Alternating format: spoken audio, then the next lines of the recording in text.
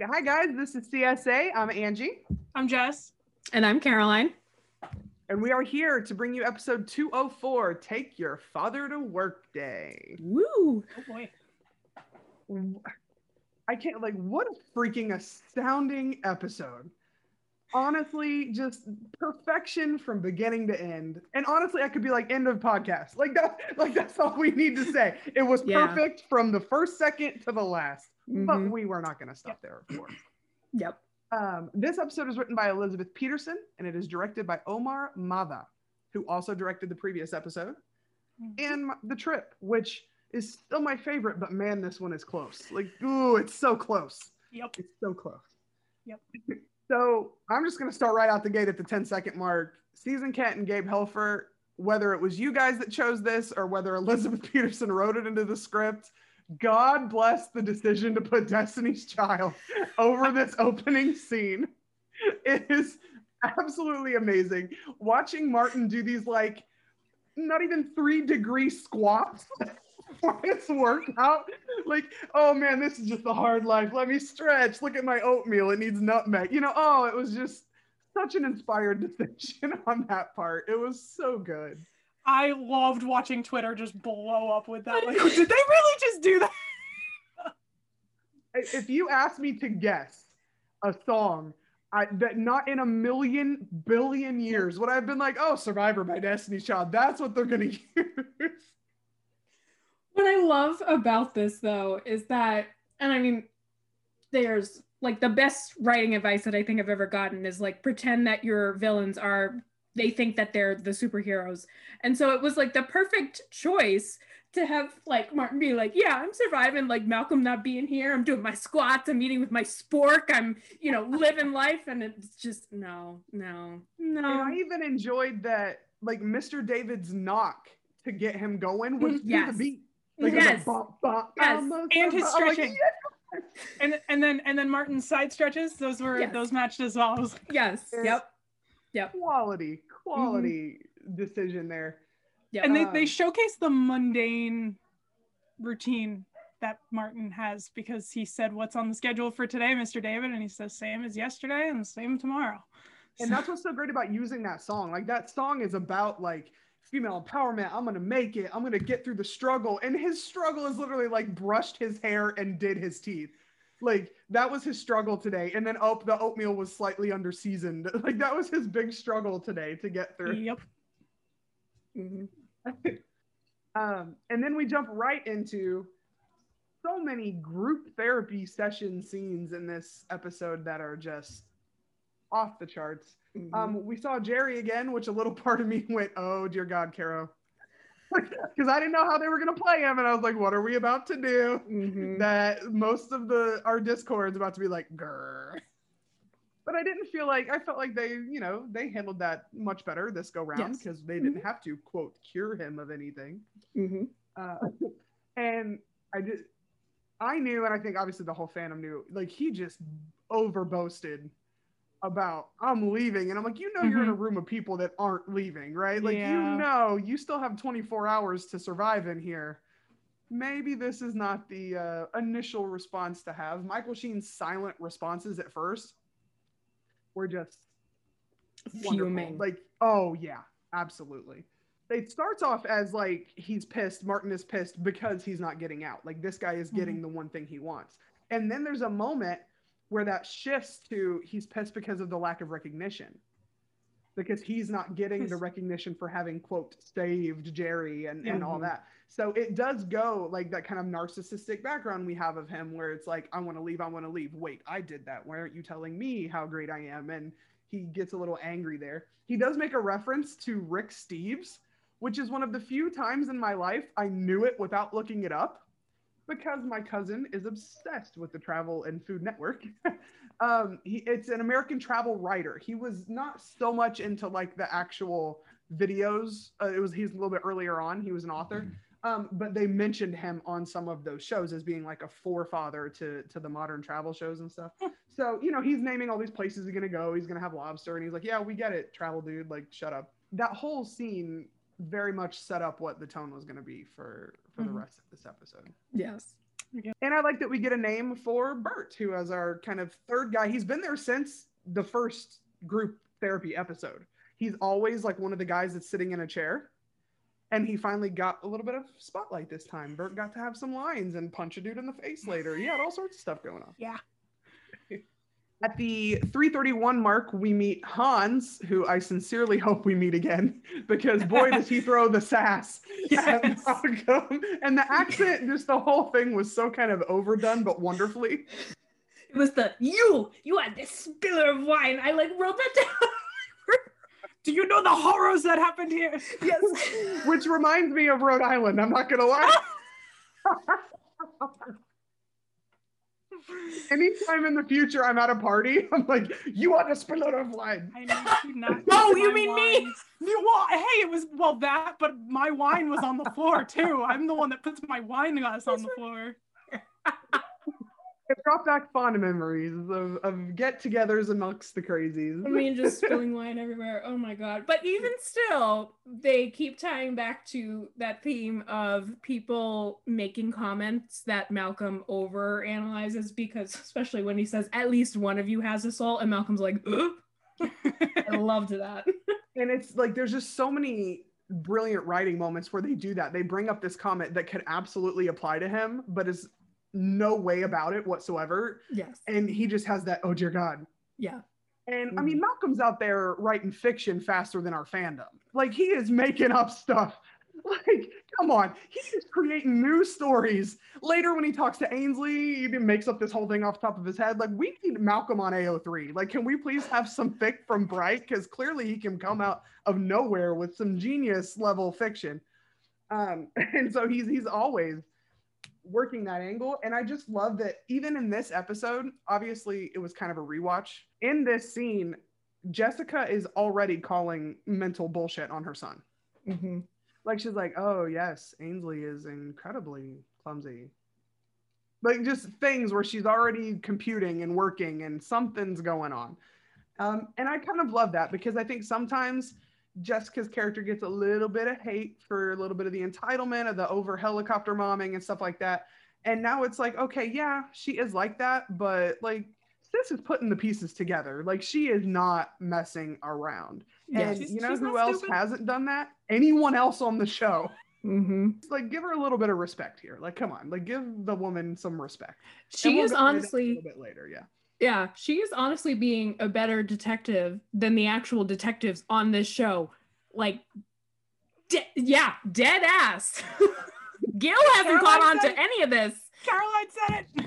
Like, I can't imagine at least Gil, if not also Danny, maybe JT. Maybe JT's like, I got a family and crap to deal with. I'm not worried about you right now. But like, at the very least, Gil should have questioned, and maybe it happened in the missing time or whatever, but the minute the Endicott showed up in Estonia, like, why have we not been researching that? And I know that later when Alan Cummings' character comes in, that's literally that plot line.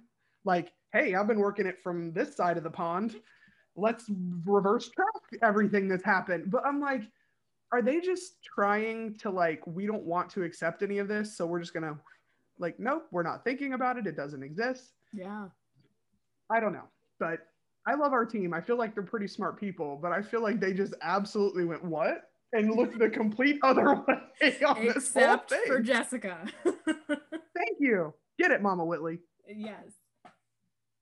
I do have to say my 30-second, dear God, your form, Michael Sheen. I'm sure it was partly for the show with the basketball. Having played basketball for 18 years of my life, I am completely on Mr. David's side. They're like, no, it is so much more than your form. Yep. Now, that being said, Tom Payne did tell us that he actually made his first shot and they had to reshoot. So well done. Nicely done, Michael. Touche. But a little part of me just went, ooh, honey, no. And that's me playing basketball. So I was like, oh, this is what I look like. An absolute dipshit. I had to censor myself there. Okay, that was well done. It was well censored. And kind of jumping off of that, props to our, I guess it's props department. The creepy jawbone sticking out of Jerry on the ground. beautiful in the most horrifically nauseating way. Like, well done. You did what you were supposed to, but I just kept going, oh, like I need to go back and re-watch this because for some reason I meant to pause on that to watch that stuff because that's what I love to do. Yes, that is your niche for sure. But I didn't. I need to go back and rewatch it. That. Like I didn't catch the it on my jaw first is watch. just shifted and there's like open Yes, bone sticking out from the landing, and I just went, oh, well done. It's nicely made, but yuck. Yeah, because he just like hits face down, so it just and he hits at an angle. I so missed it on the first watch, but and then I saw it on the second one, and I kept having to pause, and that was like right there was one of the spots I unintentionally paused on. I was like, okay, let's go, keep going. Yeah, I was like, wow, that's impressive. Gonna go ahead and keep going though. Yeah. At 5:57, we get something that can never be unheard and will forevermore be used in the fandom. Gilly. Oof. First of all, just not that anyone in this scene sucked by any means, but Lou Diamond Phillips in this whole scene, from the moment he realizes he has to interact with Martin, through corralling Edrisa's excitement, all of it, like he's a walking meme. And I say that with all, like, I say it with all the like positivity and no negativity meant in the world. And like respect. He is that meme. He's that meme that people threw around on Twitter and Tumblr of like, the wolves and like one straight face and the other two were just cackling. It's him. And it is so well done. Yes.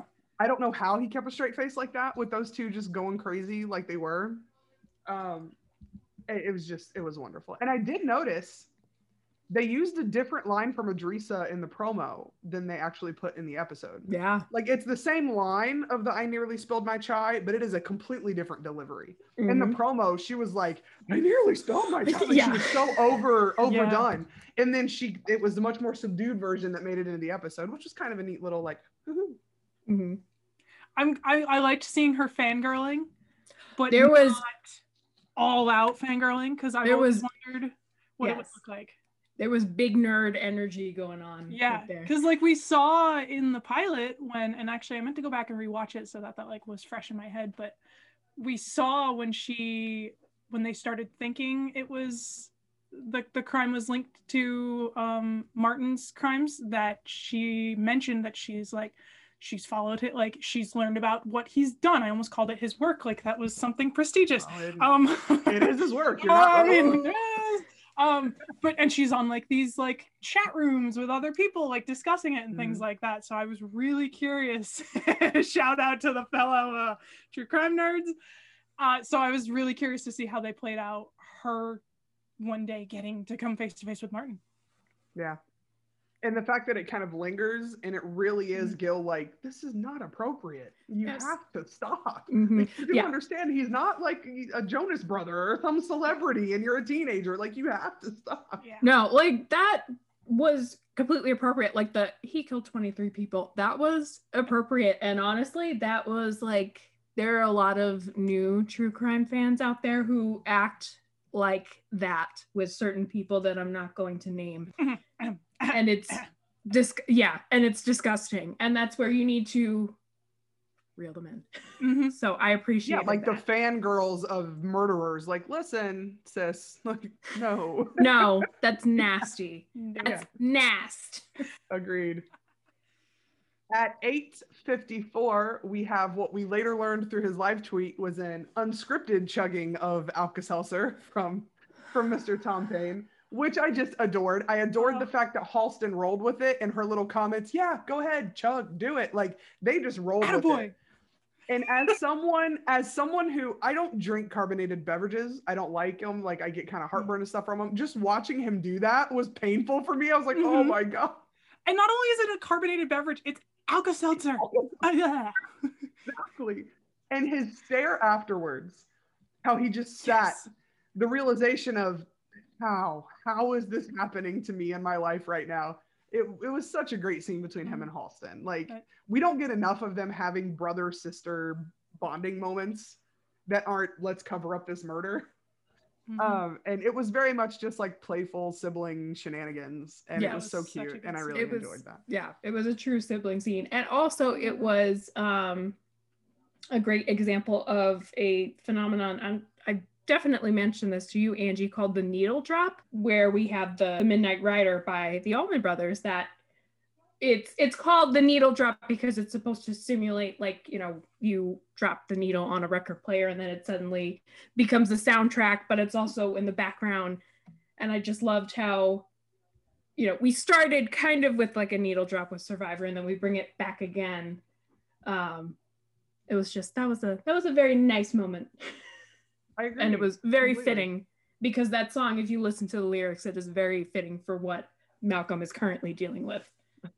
So there's this really cool shot in the next scene when we actually have Gil and Malcolm in the cell at Claremont, where it's just so gorgeously set up. Like, you have Malcolm, you have Gil, and then you have Martin literally splitting the two. You have Gil and Malcolm on one side kind of coming at him like we're a team, but you have Martin, which is the thing, splitting the actual father-son relationship apart visually. And that was a very neat decision. It's the back of Martin's head too, so you don't really even, you're not focused on his face. He's just the thing that is between these two.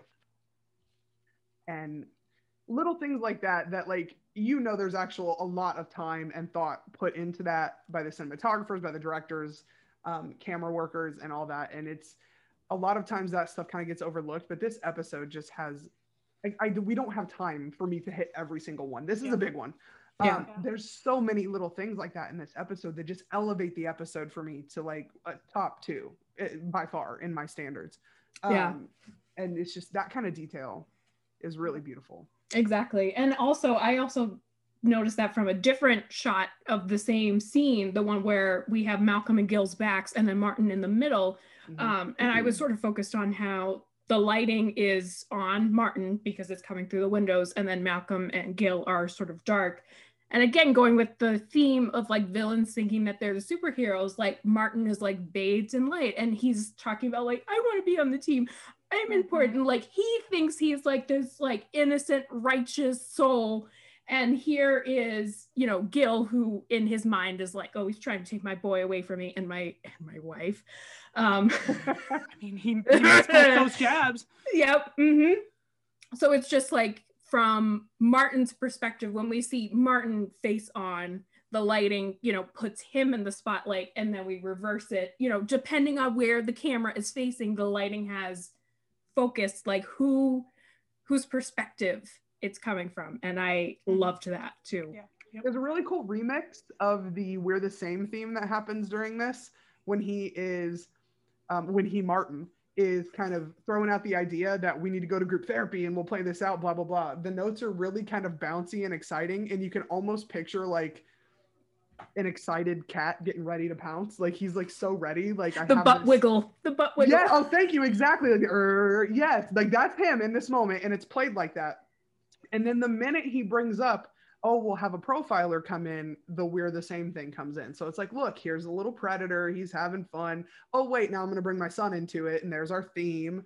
And it's a like piano version of it. So it's super chill. It doesn't sound very menacing, but it's still him manipulating Malcolm into doing this. Malcolm's kind of very willingly going into it because he's like, let's do this. It'll be a blast. But anytime he comes up with those kind of schemes, it's definitely always present there, courtesy of Mr. Bloom, which leads us to group therapy at 13:24. I don't know about you guys, but I'm with God. Someone pointed that out. I loved that. That line just rolled. Like, I'm with Martin. Me too. I'm with God. I knew something like that would come out. Thank you. We got it.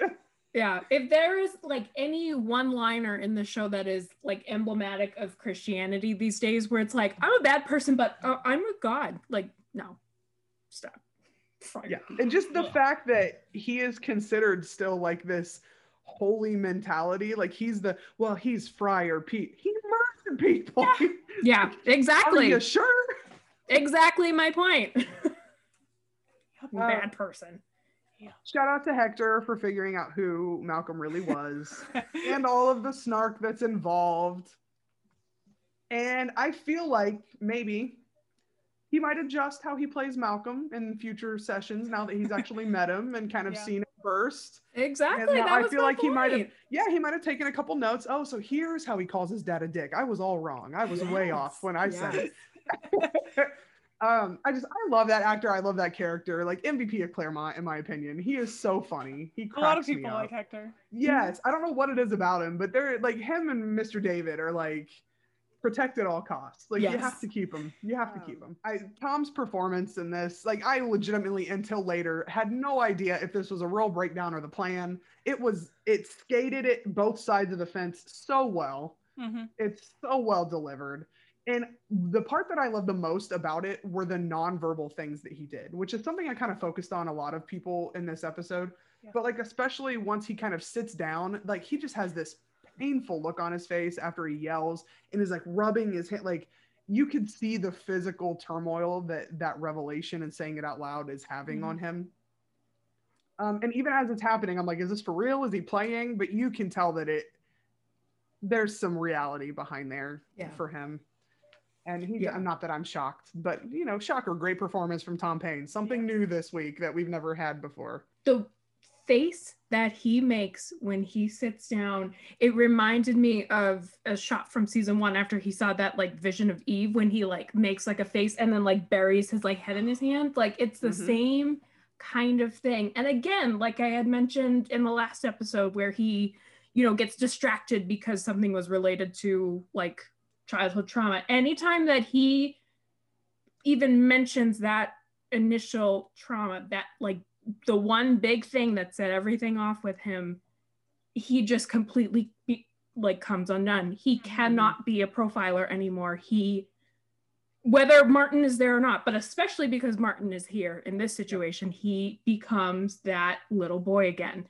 And it just is, it's heartbreaking to me because it's so accurate. They, without saying much, they did their homework, and I'm very, very proud of the writers and Tom and just everybody for the way that they did this. I mean, basically, I have here in my notes, childhood trauma sucks, man, and it does. And thank you for showing that it really does.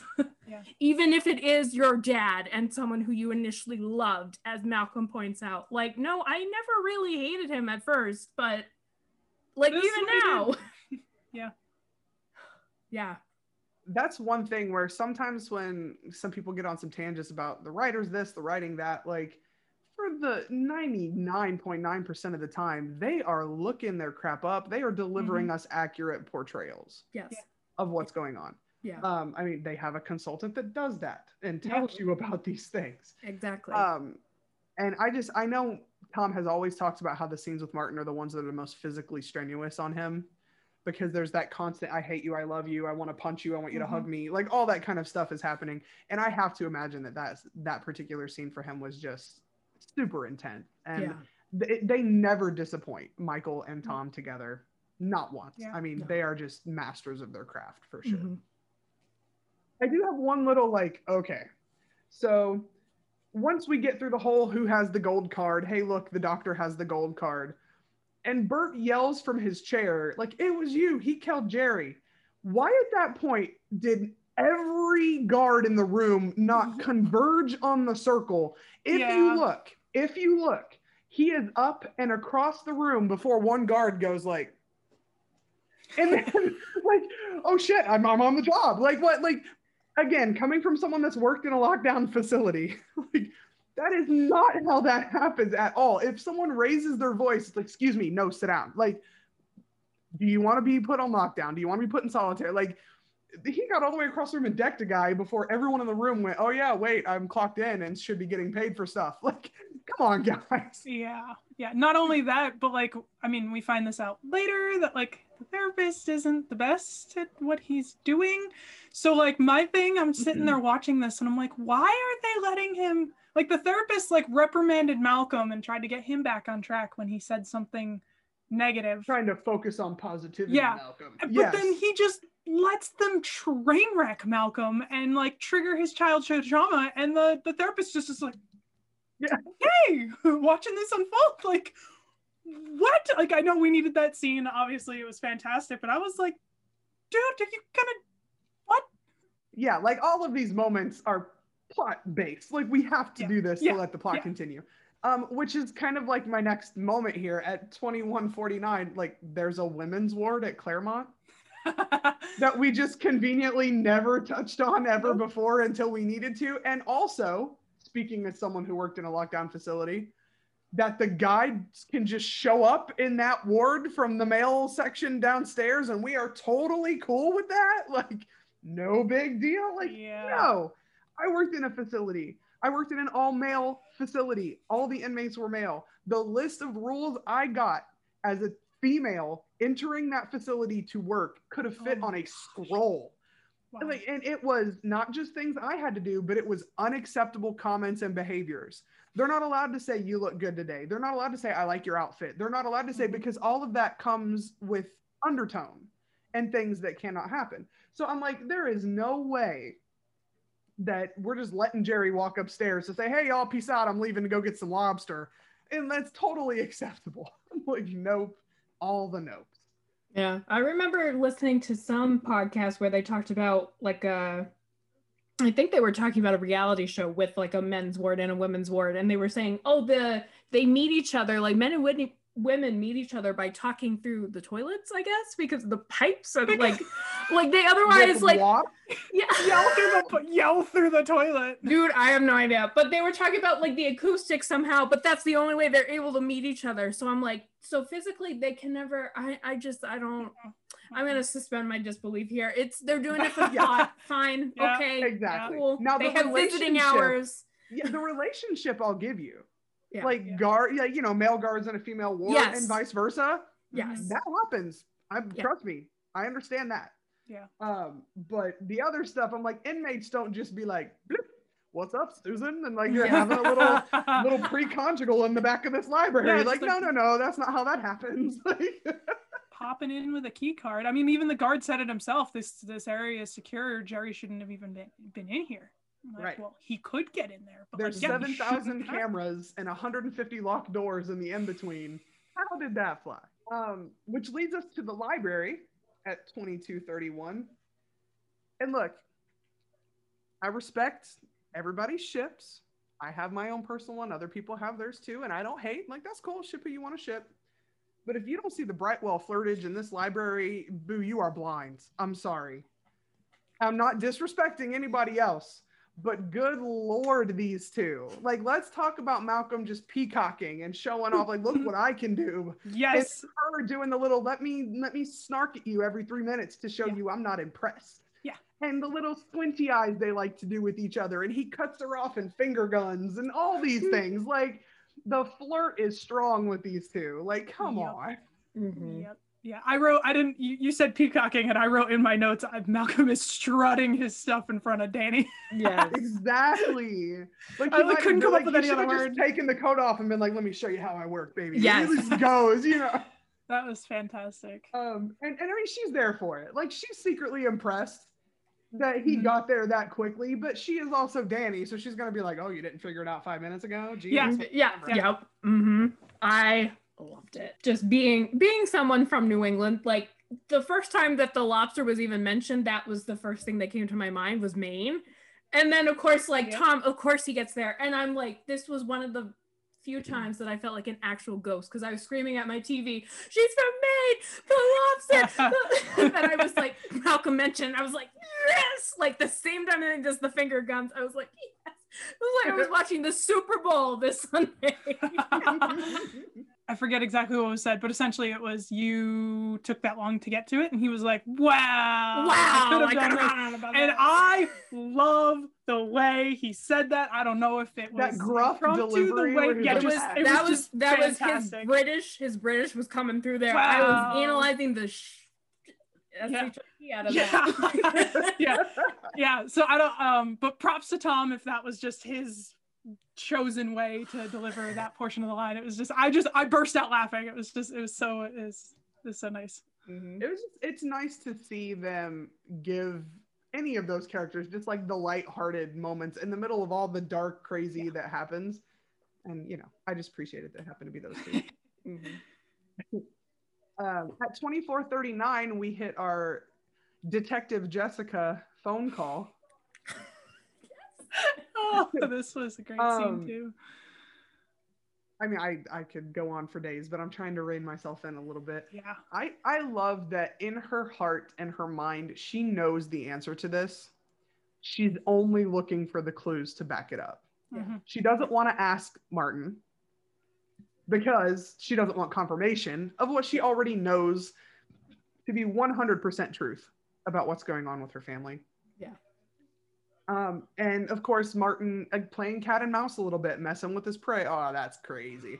Yeah. I absolutely lost it when Martin is laughing through the description of actual crime. Oh, yeah, me too. Me too. And then a couple people on Twitter were just like, Vijay's in Estonia. I was like, yes. I love that. I was like, I love it when people call back to a previous podcast we've done. It made me so happy. Someone else was like, so DHL, question mark.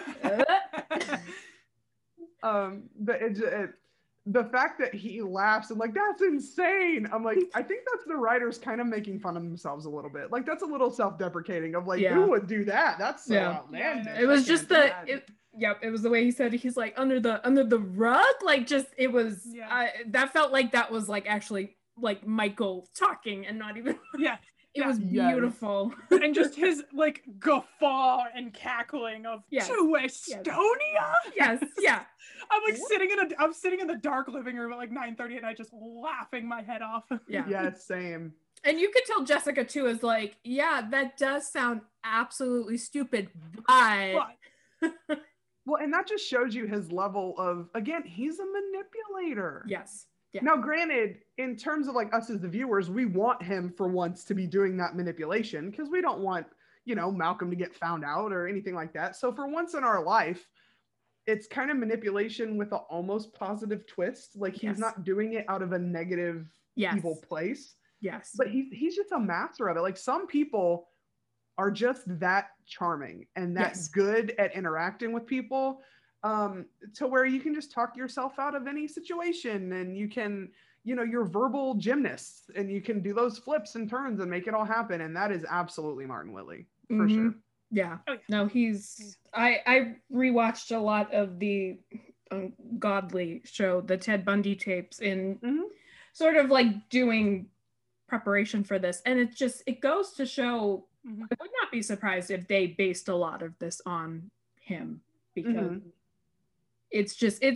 there are some people who are actually that gregarious, but who are also terrible, horrible people and will flip a switch as often as they want to whenever it suits their purpose and will claim to love people and at the same time manipulate the crap out of them in the same way that he like seems to still love Jessica, but also play on her emotions because Jessica is no fool. Like I know that tone, darling, like 1997, it's like, oh, he knows, like she has been through this before already. I will get into this later, but she's been through this before already. Yeah. But he knows that too. And he knows that he was the cause of it. And he knows that he can pull the strings with that and bend her to his will. Although we learn much later that Jessica is not, she has gotten past that easily bent. She is not 1997 Jessica anymore. So, yeah. Her liver is far stronger. Yes. Or depleted, whichever way you want to put it. An iron liver now. Oh, no. All right, so this is the part where Ange had to do the absolute hardest thing she's ever done. Oh. Which is rein myself in for this music cue that I could absolutely go on an entire podcast rant about. If we could put up a live recording of watching your messages pop up in Discord, I lost it. Oh my gosh. I just sat there watching it and I was like, this is fantastic. This is the best thing ever. I was shaking. I had my little Frisian goosebumps. Oh boy. I had my headphones in. It was like booming and I was like, oh, like I had a religious moment. It was insane. Like I saw the face of God in the score. I don't know what it was. So I'm talking about the cue where after this phone call, Ainsley comes into the cell to talk to Martin. And this particular music cue. Angie can't even get it out. Nathaniel Bloom, you genius, you. there are very hints of undertones of that we're the same theme, but honestly, I feel like there's a chance that this might be the first introduction to an Ainsley Martin theme instead of her getting the leftovers of the Malcolm Martin theme, which I really hope. That would be amazing for her to get like her own kind of sinister theme that goes along with her father. Yeah. It's the first time in anything, as far as I can remember, and I usually focus on the music, that there's like a synthesizer. Yes. Yes. In it. Yeah. And it gives it just this really rich and deep sound. Like if you watch this show, put headphones in and listen to this in your ears, not just on a television. It's very cool, like with the percussion that happens and the way that this hits, it hits the way the beat drops at a club. Yep. Like it just boo and it goes. And it honestly gives me a little bit of like a Thor Ragnarok vibe. No, it did. That's what it reminded me of. It absolutely did, which I'm a huge Marvel nerd on the side. Yes. So I was like, oh my God, it's like Ragnarok. Like, and it was just that rich, like orchestral sound, but it also had the electric and the metallic and the stuff going on. And just the way that that built, where we didn't know who was coming in. First, we see Martin with the hands up, like, okay, I have a visitor. And this music just crescendos and builds. And when you realize it's Ainsley, not only is your mind like, oh my God, she's here, the music takes you there too. Yes. And it was just a moment where, like, right now thinking about it, I have the goosebumps.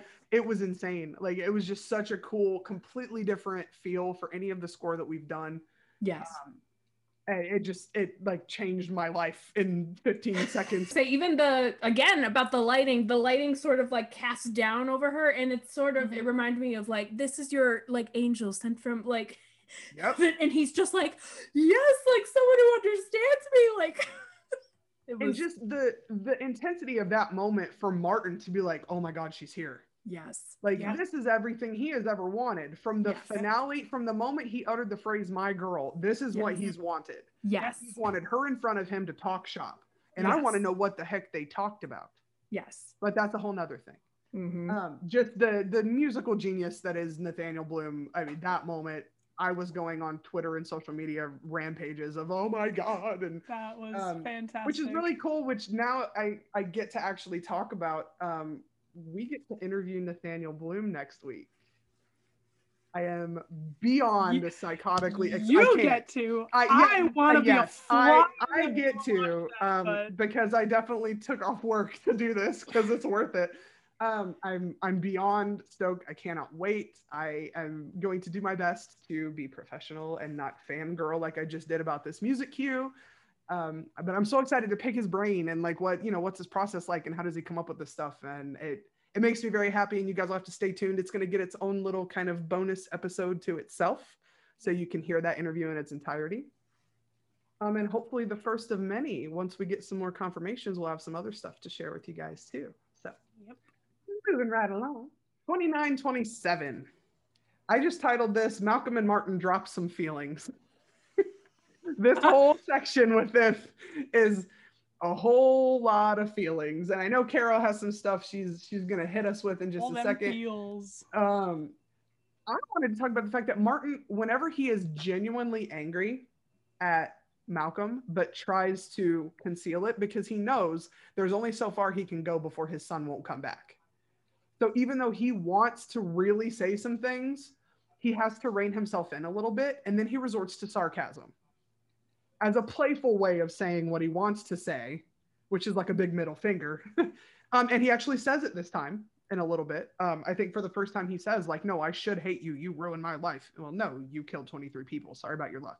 But he is bitter and angry at Malcolm for turning him in. That's a source of pain and anger, which, okay, fine. I get that. That would probably suck and hurt. And they finally are voicing all of the things that they've kind of politely not said to each other so far. And the way that Michael Sheen like goes from raging to just, but that's not me. I mean, so well done. So well done. And so many people in the fandom have talked about how Malcolm does not flinch. For once, he stands his ground. He does not back up. I'm not afraid of you. Let's go. I'm ready. It's amazing. Before I turn it over to Kara, who I know has some serious shenanigans to talk about here, I do have one minor complaint. At what point did Martin lose his collective shat on his son? And Mr. David was just like, I'm not going to check in and see what's going on here. It seems fine. You know, it's them, those kids. They like to do that. It's fine. Like, there's so many moments where I'm like, as a guard, there are some things you should be checking on at certain points. And him raging out is probably a moment that you would at least step up to the window and be like, y'all good? What are we doing in there, guys? It's just the Whitley circus again. No. Mr. David is just not having. Or was it really like these two MFers? Like, I am so sick of these two messing with my day. Like, they are just, again, Mr. David has had enough of the Whitley shenanigans. Yes. Yes. All right, Carol, what do you got for us related to this goodness? Yeah. Oh my God. So in my notes, I put here around a very similar timestamp, I put FYI, this is the scene that broke me. Ooh. Just, you know, this is the kind of thing where if I had been the editor for the show, I would have like stopped the moment before Martin really like lets it rip. And I would just put a black screen and I would have put FYI, if you have ever been in any kind of abusive relationship where there was a power dynamic, or if you have issues with your parents, if you have any sort of like emotional abusive relationship in your past at all, this is very, very, very upsetting. Yeah. Because it was a truly awful, brutally honest portrayal of what abuse looks like. Martin just lets go in a way that unhinged me. I tried to chill myself out by saying like he sort of like adopts this like Boston accent. He's like, and you ruined your mother. And I just went, Carol's gonna lose it because it's either the Welsh. The Welsh is coming out or something. I don't know what it is. Yeah, I know. I was like, and I wrote in my notes too. I was like, is this Welsh or is this like whatever, Bastion? you know, what is angry? It? Yeah, I was like, what? I was like, this sounds like a, you know, Mark Wahlberg movie or something. But Malcolm saying like, I can't trust you, and Martin saying like just everything about putting the blame on, you did this to me, you did this to your mother, and you did this to your sister. And Malcolm is stone-faced about it.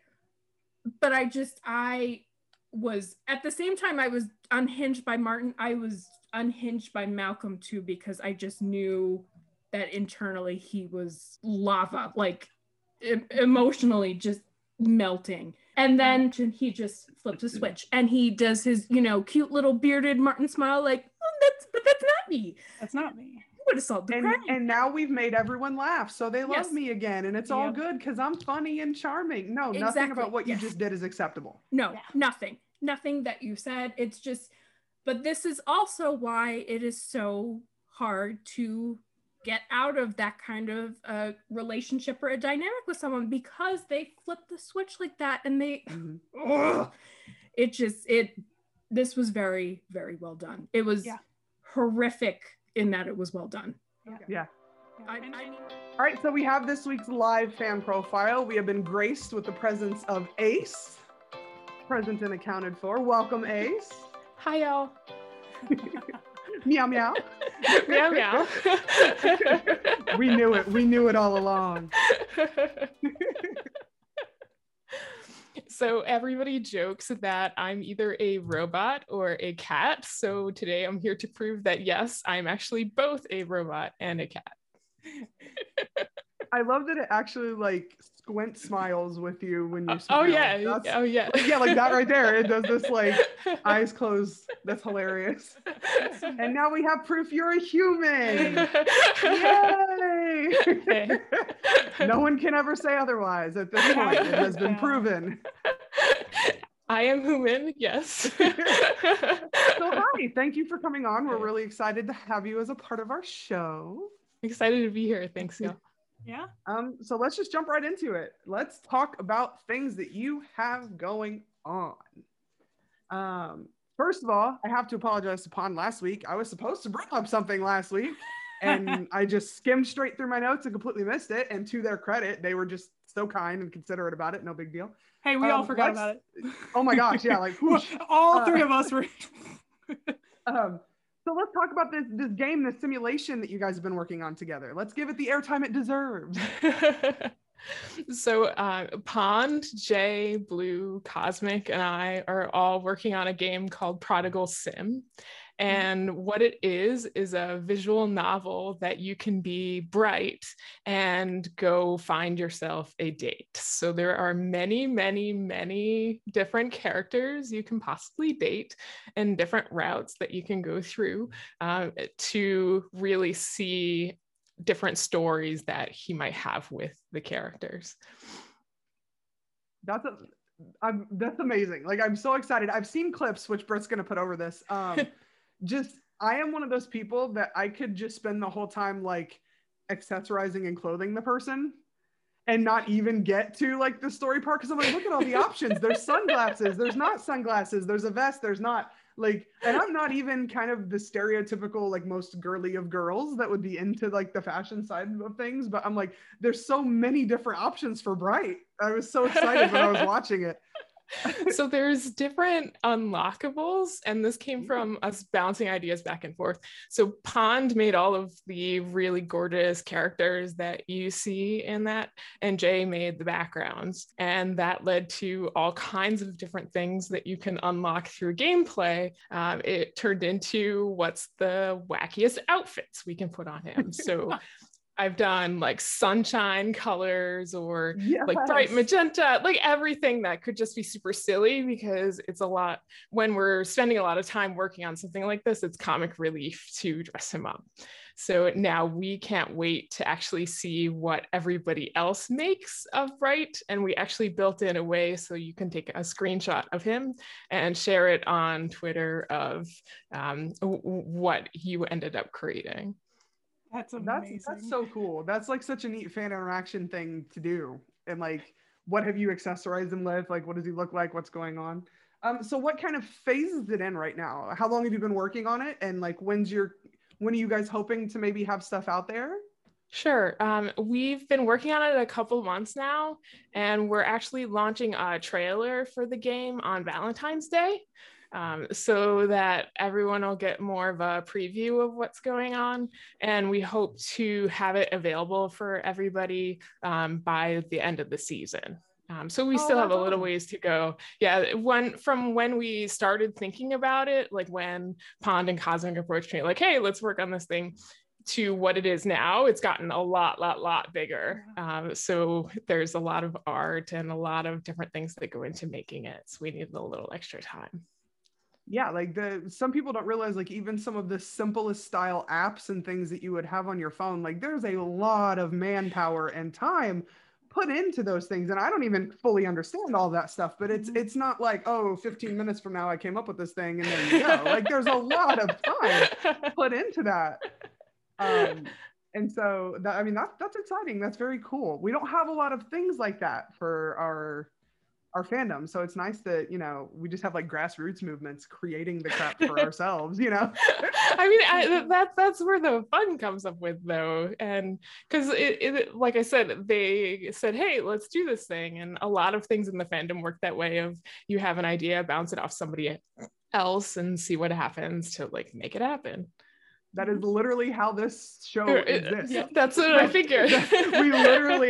I had been writing analysis, and we met up, and I sat at the dinner table and went, anybody interested in making this into a podcast? Like, that's how that went down. Yeah, and everyone went, me. Yeah, because that's what we do when we're in Zoom. Like, we're friends and we hang out in Zoom, but a lot of our Zoom is just freaking out about like the show and like actually discussing it. So yep. Might as well put it to good use, you know? Yeah, we were like, why don't we just let people watch us do it? So speaking of like that collaborative spirit, I mean, I feel like this fandom, I'm not a member of a ton of fandoms like this, but there's just so much collaboration going on. And one of the big things that went down was the Big Bang that you were a very integral part of. So tell us a little bit about how that kind of came to be and what your part was in it. Sure. So that's another thing. Jamina actually reached out to me saying, hey, like, we did this thing in a different fandom in the past. Do you think something like this might be possible for Pisan? And we talked about it and bounced it off like a handful of other people and said, could we spend a couple months, a bunch of people together making different stories and art to go with the stories. Yeah. And we thought maybe like 5 people would sign up for it. My famous last words with things like this are 5 people will sign up for it, and it's really exciting when a lot more people. So it was named Big Bang. Yeah. So it was really, really, really cool to see what everybody came up with and all the different stories. And that was over a couple months that folks made the stories and the art. And it was just really fun at a time when your pandemic kind of separated for everybody. Yeah. We were working with people around the world to bring something together. I just loved how many different, like you said, if you're not a writer, that's fine. Bring your other creative marks, and you don't have to be like an amazing digital artist. Do you do like GIFs, or do you other things? It was just really neat that it was, if you have any kind of niche in creativity at all, let's find a way to make it happen and bring it in. And that was just such a neat way to include so many people in the fandom in one collective thing. Yeah, and like the big thing about the fandom is really that community. That's really what I love about it, and bouncing back and forth with people. And to use your example, Alex on my team, she actually does crochet art, and it was cool to just say whatever art background you have, or really whatever you want to bring to the table, just do it, because that's what energizes you. And it's really cool to see everybody's energy like that come together and turn into a big thing. Yeah, that's what I was gonna say, because I was in there and I was like, oh, all these people can illustrate and do digital art, and I can't draw people for my life. And like, this is a show about people, so that's out for me. And then just like looking at everybody's like just creative styles and stuff, it came to mind that someone was like, hey, I can crochet things, and I was like, this is gonna be fantastic.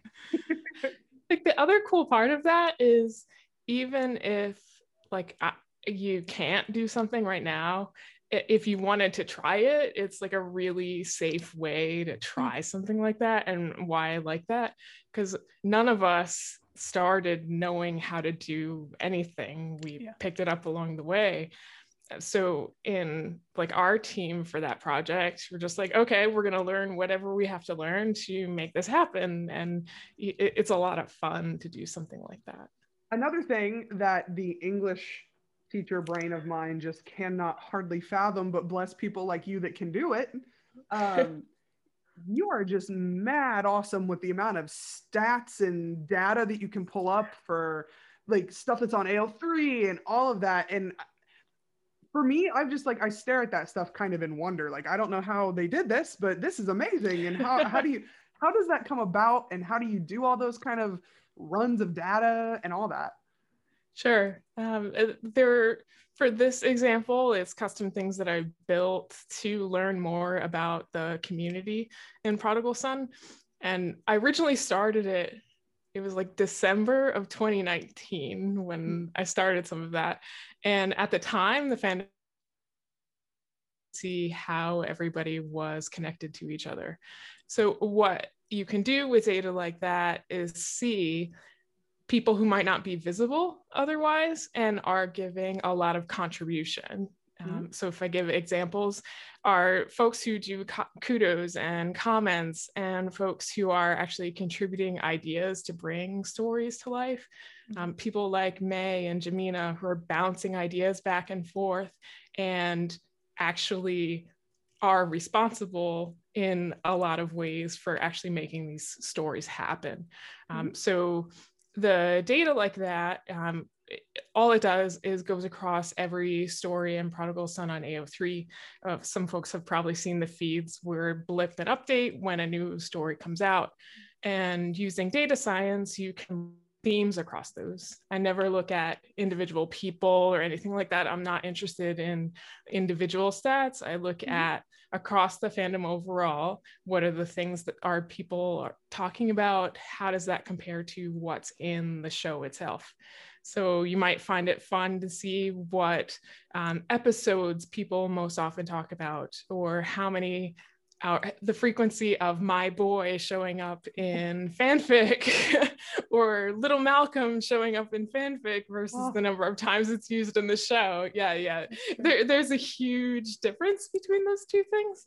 One of my favorite stats is around Malcolm Bright needing or getting a hug, which is a popular popular tag. It's a very popular tag. About 20% of all of the stories on AO3 and Prodigal Son, which is about 500 stories, have that tag of needing or getting, and only 25% of those stories he actually gets the hug. So it's very sad, and at the same time many folks on the Wump side of the community are like, it's too many times, but I mean, it's pretty canon following how things go for him on the show. But it's fun to see because the fandom has grown a fair amount in that time. With the pandemic, things started to go exponentially in terms of the amount of stories that showed up in the fandom. But to see how tags change, how relationship or pairings change over time, it's kind of cool to follow. Yeah. I can't fathom doing that, but I really like reading all the results of all that kind of stuff. Yeah. It's kind of out of my realm of ability to come up with anything like that. But listening and reading to all the findings are very interesting. So you're definitely a multifaceted contributor to the fandom in so many different ways and shapes and forms. Do you kind of find like one of those ways like you're more comfortable in, or it's kind of just more natural for you? Or are you trying to kind of build up to where all of those forms of contribution are just second nature to you? What was like your first niche of contribution to the fandom? The very first thing was actually writing. So like the month after the show aired, like I started writing the first thing in the fandom. And that's really more because I write every day. It helps me manage my health and what's going on. But I tend to gravitate toward things that are more artistic. I happen to have a background in technology, which is why a lot of these technology things come up. But I enjoy more, hey, let's come up with an idea that's kind of out there. Let's figure out what we need to do to make it happen, which is why you see like a bunch of different things. I really enjoy working on videos or like one-off type art projects with people, like more interactive type things, which is a lot of fun. It's nice to see like a lot of people are out there very willing to be like collaborative, and like there is no bar of unacceptability. Like, let's go, what's the idea and let's roll with it. And it's nice though, because then it makes everyone kind of feel validated and welcome in your ideas. And I think for the most part, this is a fandom that's kind of just like, hey man, let's go, you do you, and whatever you want, cool. You know, it's not, for the most part, it's not like very kind of catty, if you will, about certain things. And it's nice to see people out there that are just actively pushing, like, let's collaborate and let's do something off the wall and that no one would think would be productive, and look how cool it looks. And, you know, it's really neat to see people being that creative and really going outside the box with things. Yeah, and it's also really fun because I like to say within a degree or two, we can find anyone in the fandom who knows like any discipline of some sort. So you end up learning a lot from other people, which again goes back to the community thing of why it's so much fun doing something like this. Absolutely. I completely agree. Yeah. Well, listen, we don't want to take your entire evening, but we are so grateful for you coming on. We appreciate it so much. Thank you for everything that you do in the fandom and being such a big part and facilitating things like this. It made such a big difference for us. And have a great evening. Thank you so much, Ace. It was Thanks, good to you have too. you. Yeah, Bye. It was nice to see you. Bye. Oh, here we go. At the 33:31 mark, I have to shout out the Jurassic Park reference, whether it was intentional or not. And I know this is something else that Tom said in his live tweet where like I couldn't get through. Like every time he said clever girl, I just pictured like raptors in Jurassic Park. But that's, I was from that era. I was in elementary school when that first Jurassic Park came out, and I've watched it ungodly amount of times. That all I can think about when someone says clever girl is that. Yes. And even delivered it a little bit that way without having kind of the accent that the guy had in Jurassic Park. But that just made me chuckle a little bit. And at the 33:55 mark, I feel like we need like balloons or some type of like congratulations or something on our screen. Malcolm called for backup. Yeah. Can we just Yes, take a he moment? did. Yes, he did. He still had to get told by his father to take something with him to protect himself 0.4 seconds later. But you know what? It's growth.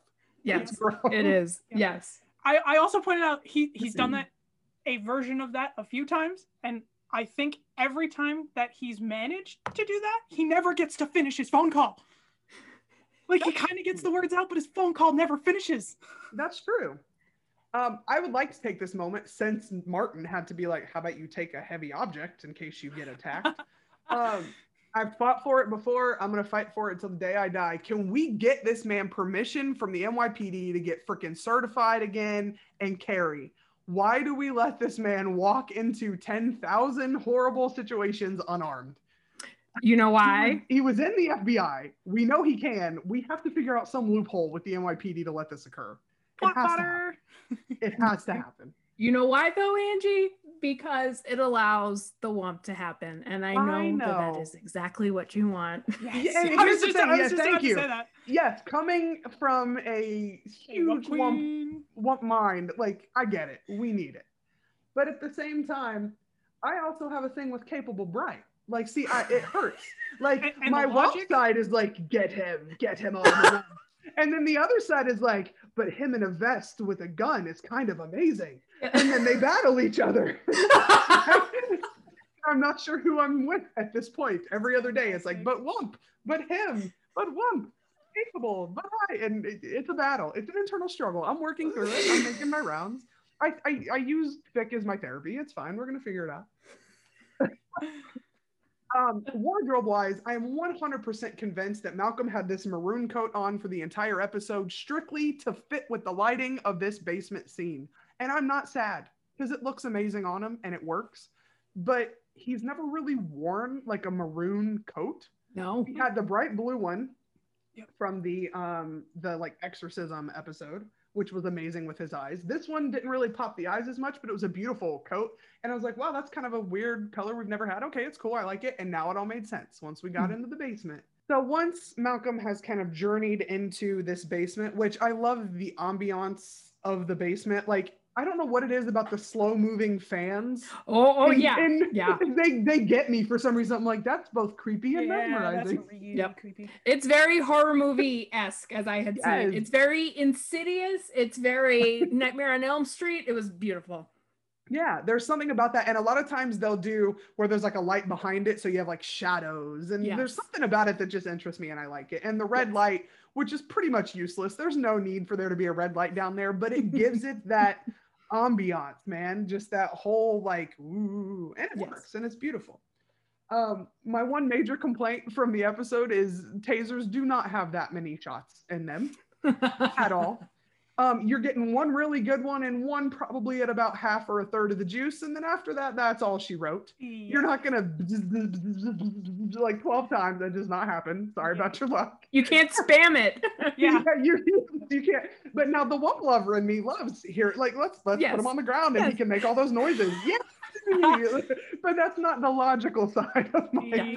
Yeah. And at a certain point, you're going to disrupt the electrical rhythm of someone's heart with the electrical rhythm or the electrical current of a taser. And like, we would have more than disheveled hair at the end. I mean, there have been cases, I don't have anything specific to present to you at the moment, which is whatever, but there have been cases of like people getting burned from tasers and people getting like major issues from tasers. And please don't quote me on this, but I feel like I've heard like in my, true crime stuff and whatnot, that like there have been cases of things happening with tasers and leading to death. Yeah. That's police brutality right there. Who wants to call me out on that? I can find research later and give you. I got it for you. So one of the things that I really loved about the basement scene was yet another reminder of Martin's true nature. Sometimes we don't want to think about it, and there were so many people that were like, see, he saved him, he came back. And a little part of my brain went, no. He was out of there. He was, He was 100% piecing out of that room. He knew his son. He saw his son on the floor, writhing in pain, was probably going to get killed. And then he saw a key card. Yeah. And he had two choices. And that sucker chose key card and had turned. And honestly, had Danny not been there, I feel like he probably would have continued going. Yep. But now that Danny's there, the wheels turn. How can I turn this into something? Oh, we could be the heroes. How can we make this happen? I mean, that was just a true nature. Like, as a parent, no way in hell, even if he fell and skidded, like, whatever it's called, stubbed his toe or skinned his knee, like, if my son is laying there in pain, I am not turning around and heading for the exit door under any circumstances. I am going to my child because my child needs me. And that was just true nature, folks. If you haven't paid attention, there it is. Yeah. And we can talk about like, oh, that was a panic response all day long. He was not freaked out whatsoever. He was calm and in control. So like, get out of here with that. Oh, it was just his automatic reaction. No, he was stone cold like, well, peace out. Later days, bitches. Like, no. Exactly. Yeah. Stop defending the asshole. Thank you. Defending the narcissistic manipulator. We need that on like a soundbite. Can we just push we a button need and that. it happens? Stop defending the asshole. Stop defending the asshole. Y'all are gonna Fix it in troll me. post. Make us a soundbite. Stop defending the asshole. Y'all are gonna troll me so hard with that now. I'm making that my ringtone. The only other thing that I want to mention, speaking of Danny being there, is I love how much of this reminded me of Silence of the Lambs, and how like Grace Starling is like, Clarice Starling, I can't, like she's like, she has the gun, she's ready to go in, and then there's like Buffalo Bill like right behind her, like the same thing with Martin, and the lighting comes down over his head, and it's like, for a split second I was like, if you touch a hair on her head, heads will friggin' roll. I will punch through my TV. Like, yeah, the Danny Powell protection squad was gearing up at that point. Yes, We were starting to strap and like, let's go. Exactly. Oh, I adore the fact that Rhonda says the phrase, nobody's coming for you. And the very next thing we see after Daddy has walked away from his son is who? Miss Danny Powell coming for him. Thank you very much. God bless. So I'm just going to, for 10 seconds, say to the Danny haters, y'all, we need to rein it in a little bit. I know that I love Gillica as much as the next person, but nothing she said to Gil in that moment was inappropriate. It was her protecting her father figure. You're not making wise decisions based on your feelings. So I know there's a lot of like, she don't want Gillica, she's breaking him up. No, she spat the truth. I'm sorry, it's an uncomfortable truth, but she spat it. And I want Gil and Jessica together. Let's go. Bring it on. I don't want them apart. Yeah. And nobody wants the past to repeat itself. No, she does not. She does not want to watch another father figure die in front of her or something. Exactly. Now, I fully respect and understand the argument of, well, then she goes and does the same thing. Absolutely, she does. I hear you. Yeah. But that's the writer showing us, like, maybe she's having some feelings that she's not even realizing. Blah blah blah. So, but also, newsflash: Danny is human. Yeah, exactly. She's fallible. Like. And that's the tea. We all just went dead silent at the same time, like, just Jesus, God, I can't even handle that. I mean, we need to stop hating on particular characters, folks. Yeah. Like, you know, ships aside, this and that aside, whatever. Like, nothing that she's done so far has been villainous, and it all came from a place of I need my father. Yeah. That's where it came from. You know, whatevs. It is what it is. Yeah. But I just love that moment that no one's coming for you. And then who is it? Oh, it's Little Miss Badass coming in with the gun raised. And actually, bitch, I am coming for him. Thank you very much. Yep. And right around there, we have a callback to the pilot, actually, that I noticed. Ooh, I don't know if anybody else noticed it, but she said, like, no one's coming for you. And he looks at her in between multiple tasing shots and manages to speak, which is not really possible. But he says, I'm the surgeon's son. He's on the floor, which he wasn't entirely on the floor in the pilot, but he's on the floor at the mercy of the killer, and with just absolute despair and exhaustion and who knows what else running through his head, he says, "I'm the surgeon's son." So right there, Good catch. Vulnerability. Callback. I see that callback right there. Love it. And then we have what could very well be, just from a humorous standpoint, probably my favorite line of the episode. Martin's, "You, me, and my new friend Danny." Like, oh my goodness. How he turns, like, the fact that he almost left him into this, like, sitcom. Again, it's the reason why people love him. I mean, I love him too. He's a great character. Stop defending the asshole. But just, and Danny she is not here for your shit. Not taking like, it. she is not here for it. She's like, "I will blow your head off if you ever touch me again." And she friggin' means it. She means it. The best. Yeah. It was beautiful. And then Martin's just 10-4. And that was just, And he tries to read the rights to this chick. Like, "All right, you have the right to remain silent." Like, "Stop talking." Okay, I like. No, don't do that. Not. Don't do that. In my notes, okay, so this is on the top of my page. I have in all letters, "Martin, please take your narcissistic ass somewhere else." And underneath it, I wrote Miranda rights. Yeah. It's just, God bless him. She's just like, "Don't do that. Stop." Yeah. No. Literally, no. And actually, I really quickly in my like craziness this week tried to look up who is allowed to read Miranda rights to someone. Yeah. And there wasn't really entirely an answer because it's not like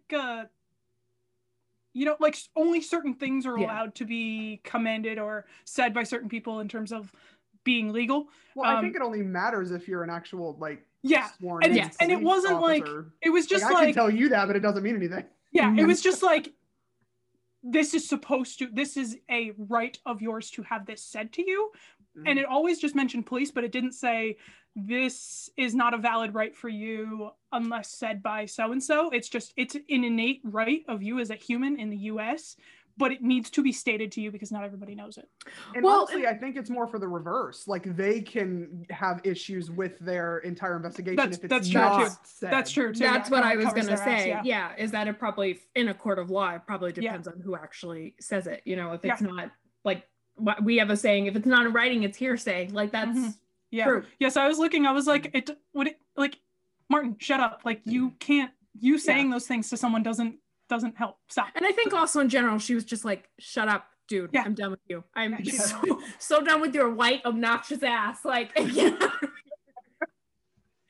the point where she where was it Martin who says like, "Thank you for saving," no, it was Malcolm who's like, "Thank you for saving us," and she like hands something to him and she's like, "You're welcome." Not you. I had that in my notes. She's like, "Bye." Yep, I had that in my notes too, because I was like, "What?" He uses the word "us," like he does. She's so not there for him, and she's not there for Martin. I love her for it. And I love the aftermath Malcolm, just like his his hair is like poof, and you can tell he's been through a ringer. Like, the fact that he can even stand up is a miracle. And here's what I wrote: Malcolm looks like a toddler's overloved and worn out stuffed animal. That was my description of him in this moment. Like, shout out to Brett. Like, all I could picture was Duffy. Like, that's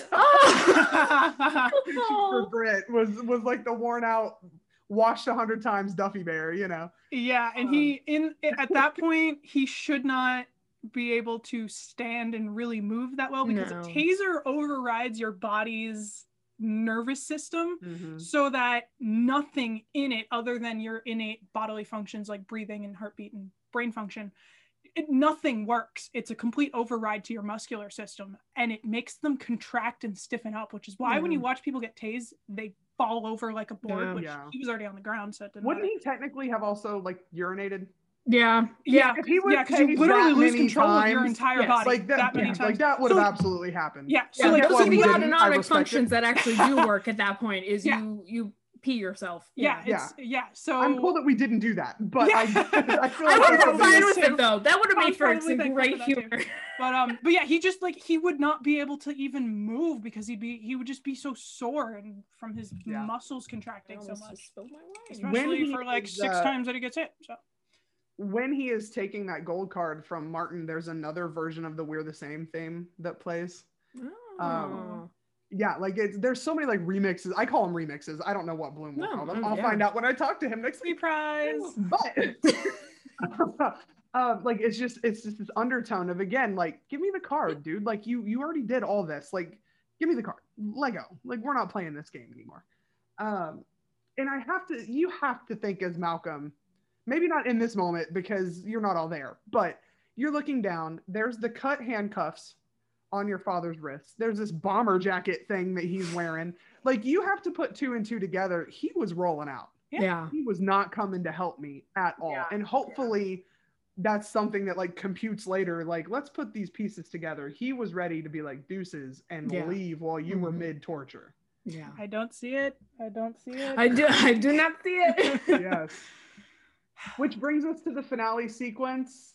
And good God. Okay. Oh my goodness. I do want to say one thing about this song before Caro talks about the lyrics and stuff in it. So I do have, for once, a website that we'll put up where you can like actually click and go to this article link about this song. It is called Finally by No Mono. And they were like a 2 people that kind of came together and did some collaborative work for a short amount of time as a band. And this is their final song that they released together. Wow. Like, it was literally called Finally as like their finale of what they were going to do, which I'll let you hit lyric stuff with that in just a moment. But it was just it's a really neat article to read if you want. It's pretty cool. We'll post it up there, but it was really cool to hear, like, this is the song that played for this moment, and here's the backstory behind it and what went down and those guys, which leads us to Caro's discussion. Yeah, I mean, I could sum up the last 5 minutes of the show with just bruh. Like, yeah. Or just oh my God, in an open mouth, like, yes, yeah, literally, like, bruh, what? First of all, I just need to point out, Malcolm, what is this collared shirt? The white trim to it just makes you look like you're like gonna take photographs in a mall for like your family sailor portrait. I'm sorry. And I was just like, what are you wearing? Oh my gosh. This was the part where, of course, in hindsight, we had seen, when you rewatch this, you know that Jessica's been putting all the parts together slowly over time. So we see them sitting down and having dinner. I would like to point out, I did not see any alcohol at the table. She hands Malcolm a glass of wine, but I don't think that I even saw her, like, I don't think I saw any alcohol there. And I was like, well, this makes sense because this is about to be a very sobering moment for everybody. She getting down to business. Yes, yeah. Literally though, literally. So then Jessica starts going through her day and what that involved. And we see her going back around 40-20 to her being in full-blown panic mode and tearing apart the house. And I love how it seems systematic, but at the same time, very panicked and very random. And it's just like, we need to remember she is no fool. She's been through this once before. She originally, with Martin, she thought it was an affair. So that would cause one sort of, mindset. And then the ultimate reveal that no, he was a serial killer. Like, I'm sure that triggered, rummaging through the house. Like, where did I see this? Where were the signs? Mm-hmm. She's been through this before, and here she is doing it all over again with her kids, though. And that's a very different thing than honestly even worse, I think. Yes, exactly. It has to be worse. Exactly. That's very different than it being your husband. I loved how the lyrics at this point where she's like ripping apart the cushions and everything, the lyrics are playing and they're saying, I can't see it. And it's very, it works with how she can't find the signs, but also she kind of probably doesn't want to believe it either. That she like, I do not see it. Like, it's that meme. She's like, I can't see my kids doing this. And then she does the most Jessica Whitley thing that she's ever done, which is she takes the silver platter off and it shows the book. Okay, I was like, I literally said she is serving up the truth. Like, she's full of on a silver ass platter. Yes, literally. She says, you missed a spot. And I want to point out that the nonverbal communication in these last few minutes are key. Her jaw barely moves. She's very tense. She's almost like her whole face is masked. When she says what happened to Nicholas Endicott, it's barely even a question. and barely even a statement either. It's sort of like a question and a resigned pain statement had a baby. Like she's just like, what happened? And so then Malcolm nods his head before he says, I killed him. And it's almost like he is telling himself, like, okay, this is the truth. Like, I'm going to say this out loud, and I have to believe it if I'm gonna, sell it. Yep. And he just sorry, Angie, move your head a tiny bit, and it's there it is. Yeah, sell it. I'm inverted. I'm inverted. There it is, somewhere over there. Whatever. Sell it. It's that little like blue literally. One. He's selling it like, I killed him, but she's still tensed up, and she's like, you're lying, because we also have to remember she's been through this once before with Martin, but then she went through it with Malcolm, like trying to find the signs in him. I know that Bellamy had mentioned this in an interview where she was like saying that Jessica probably looked for signs for him. Like, was he mistreating animals? Was he being mean to other people? Like, she knows. Did he start fires? Did he wet the bed? The whole exactly. The McDonald triangle. Like, she knows him. So she knows that he's literally lying. But then at the same time that she knows he's lying, she's like, what's the truth then? There's only one other option. There's only one other option, or there's like a million other ones that I would so love to believe instead, like, but yeah. And then Tom's nonverbals too. Yes, absolutely. To go off of that, like what hit me the most was when he does the like, I need you to believe me, or I'm trying to protect the family. That was literally the same. Eyes, that like, just shut up and let it be. It's exactly pretty much what he's telling her. Yes. Yeah. No, it was that I wrote in there, like, that is the lines from that song in the first episode, like, now I'm the parent and you're the child. Like, he's like, please just go with it. But she does not let it go. And so then the lyrics go into, and they say, so I was the last one out of bed. And that reminds me of like that sort of feeling that you see sometimes in movies, like when everyone, wakes up and gets started with their day, and then the last person in bed who doesn't get up and start their day is that person who knows that once they get up, like, reality is going to set in. And that's very much how Jessica's feeling right now. And Ainsley, that happens, not to talk over you, I apologize. Yeah, no. Ainsley, that moment was something that I wrote down. That happens as Ainsley is downstairs, like, looking in her father's journal. Like, she's the youngest. Like, she's the last one. She's the one that they thought was not going to be as affected because she had spent less time with Martin. And then now look. Yeah, here it is. Yeah. Staring her in the face. Yes, ma'am. I wanted to say, just shout out to Bellamy for this entire scene, because the voice that she uses, acting, all of it. Yeah. My God. I said in multiple bullet points, like, where do we submit this for both Tom and for Bellamy? Like, let's go. Yeah. Like, let's please continue to ignore a network show that's kicking ass and taking names on a weekly basis, just because we're not on a streaming service. Like, let's please ignore these fantastic actors on a weekly basis. And like, I'm looking at my notes, and I wrote what she said right there, and I'm hearing it over in my head. I can hear this whole thing as I'm and like, you can it. hear the waver, and it's not a whisper, it's not a yell. It's when that deepness of her voice really fits with the situation. And it's just, I don't know. Well, I mean, wispy. That's what, not to get all SLP on you guys, but that's what stress does too. Stress locks up the muscles in your vocal folds, and that's how it comes out. And then it just, I mean, the no more lies, like, tell me. Oh, it's just, and even before that, the part that I really want to point out is when she says she murdered him.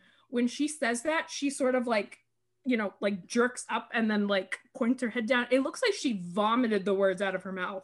That was what really struck me, was that nonverbal acting. That was just, oh my God. And then Malcolm's trying to get into, she doesn't know, she doesn't remember anything. We might lose her. Jessica's just like going through every single emotion in front of the child. Is crumbling. Exactly. And her world is crumbling because in her heart of hearts, as much as she never wanted to believe it, if someone was going to do this, it was going to be Malcolm. And here's Malcolm saying, actually, Mom, it wasn't me.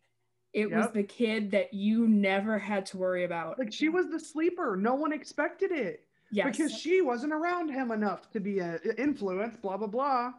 But she was around Mr. Boots. And I really want to hear more about that. Yeah, exactly. And also, like, not to fully discredit, you know, like, when you're at a certain age, like, you're free from, like, any sort of, like, trauma or whatever. But, like, we also don't know if she saw other things or, like, you know, still being 5 years old is still enough to make some sort of impression. Like, Ainsley was watching. They flash back, like, Ainsley was watching as her mother said, like, get him out of here. Like, she was seeing this whole thing come down from another perspective.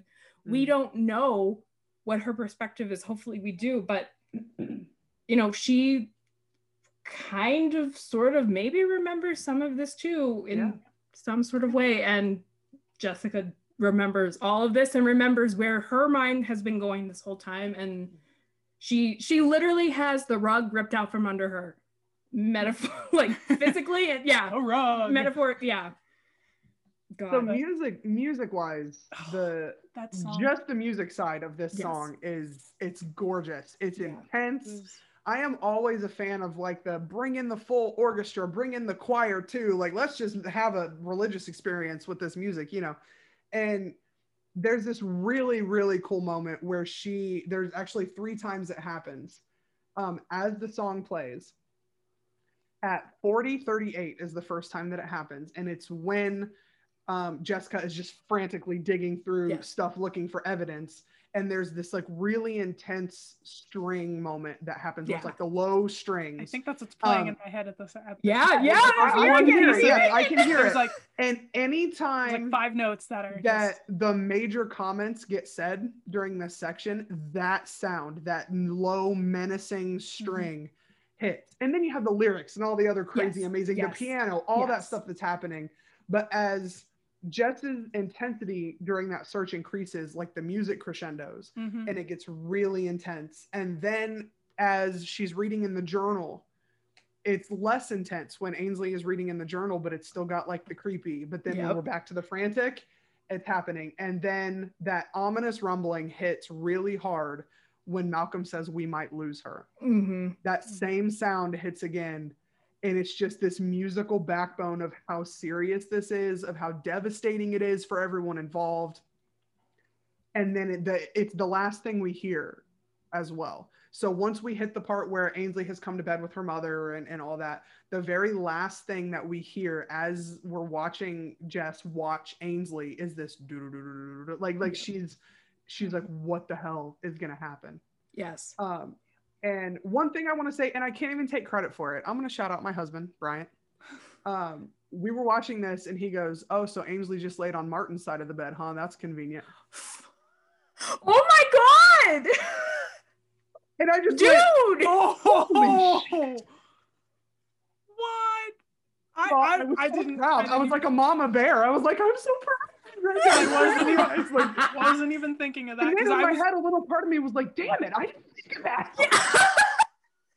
My brain was so fixated on the music over the so much visual. happening, but I wonder, because I mean, Jess was kind of in the middle of the bed. She's been 20 years by herself, but I'm like, God, there has to be some kind of, like, here we go. There has to be. Because there's that meme that went around on social media that was like, killers Jessica has slept with. And it was like Martin Whitley, Nicholas Endicott, Ainsley Whitley, you know, because, you know, but there's some meaning to that. There's some possibility there that, like, there she is on her dad's side of the bed.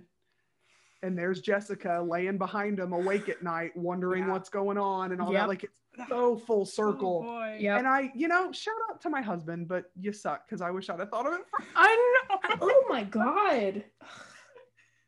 Dude. It was, I mean, honestly, Tom Payne said this too during his tweet, like, the editing, the music, the acting, the writing, this was such a powerful and well done episode that, like, I challenge anyone to give this less than a 10 on your IMDb ratings. Like, unless you're still pissy about other storylines and shit that are happening. Yeah. It's just, it is a masterful work of television from beginning to end. Yeah. And I'm stoked and terrified for what's going to happen next with these people. Since we had that felt like a finale, to be honest. Like it did. It felt like a finale reveal, like, oh man, what's gonna happen? And no, it was episode 4. Yeah. It wasn't a mid-season finale. It was just that one episode over here. Yeah. So now I'm very terrified in a happy way of where this is headed. Yeah. And I have to keep reminding myself that, like, that was early. That was 4 episodes in. Yeah. But at the same time, we only have 13 episodes for whatever arc they are planning from start to finish, wherever that ends up. So it's like, okay, we're almost halfway. Yeah, I think our episode 206 is like a third of the way. Yeah, I think our episode 206 is going to be, for all intents and purposes, our mid-season finale. Yeah. Mm-hmm. Because it is the first time that we're going to have a break week after an episode coming up. Because they have said through pictures that the first episode that Catherine Zeta-Jones is in is on March 2nd, and it's episode 7, but episode 6 airs 2 weeks before that. So they have accidentally told us that there's a break week in there after episode 6. So we can prepare ourselves for it. Yeah, that works for us. Yes, and given the content, or what they've released as the content of episode 6, I'm very interested in, where's that going to leave Malcolm and his condition and this and that and the other there. So if you're watching this episode and you're still not trusting the writers and you're not trusting the process of this show, then I love you, but it might be time for you to roll. Yeah. Because my goodness, how can you see the masterpiece that this is and still be, I don't know, or what are they doing? Like, honestly. Yeah. And as I wanted to say reader, but as any consumer of any form of entertainment, especially entertainment that tells a story, you need to let go of control. Yeah. Person with anxiety over here is saying, let go of control. Because you got to let the writers do their job. You got to let them take you where they want to take you, because if you don't, they're going to still try and take you there, but you're not going to get there entirely because you're still trying to go somewhere. And this is one hell of an entertaining ride. Like, just watching that whole episode, I was so hyped. I couldn't sleep. Normally I have troubles on Tuesday nights anyway because my mind is racing. Yeah. But I couldn't. Like, I could not get over the music cues. I could not get over that finale scene. There was so many moments that in my brain, as an adult human with a day job, I could not calm down. Like, I could not turn it off. Nope. Because it was just so well done. And props to everyone in front of and behind of the cameras. I mean, it was amazing. Honestly, I don't know that I'm going to see a better formed episode of television this year, unless you all give me one later, and I trust you to do that. But damn, if that wasn't some amazing television. Oh God. Yeah. I know. That was beautiful. And on that note, I think it's time to say farewell. Yeah. Yeah. I'm going to go watch this episode about 4 more times this weekend before we hit up the next one on Tuesday. Yeah. I think I rewatched this one the most. And I didn't even take notes every time. Like the first rewatch I did, I was not in the right headspace and I just put it on and I just watched again. All right. So hit us up on social media. Let us know what you think. Yeah. And hopefully we can keep upping the ante and bring even more intensity as we go. And we will all just have to check on each other. I suggest we form a Toy Story strategy. Get yourself a moving buddy. Okay. Find yourself a partner. Do you have your exit buddy? Yes. Every so often, just kind of check on them. Like, hey, it's Tuesday night at 11. How you doing? I see that you watch the East Coast feed. Are you still breathing? Are we feeling okay right now? West Coasters, you all hook up with each other together because I'm going to be asleep at that point. You West Coasters can be moving buddies together. Oh. All right, guys. Yeah, we got our buddies. We check on each other. We will see you guys next week. We've got a bonus episode of Interview with Nathaniel Bloom coming your way, and we've got whatever shenanigans the writers and the crew and the cast throw at us for next week. So hit us up on social media. Let us know what you think about it. And until then, we will see you guys next round. Later. Peace out. Bye-bye.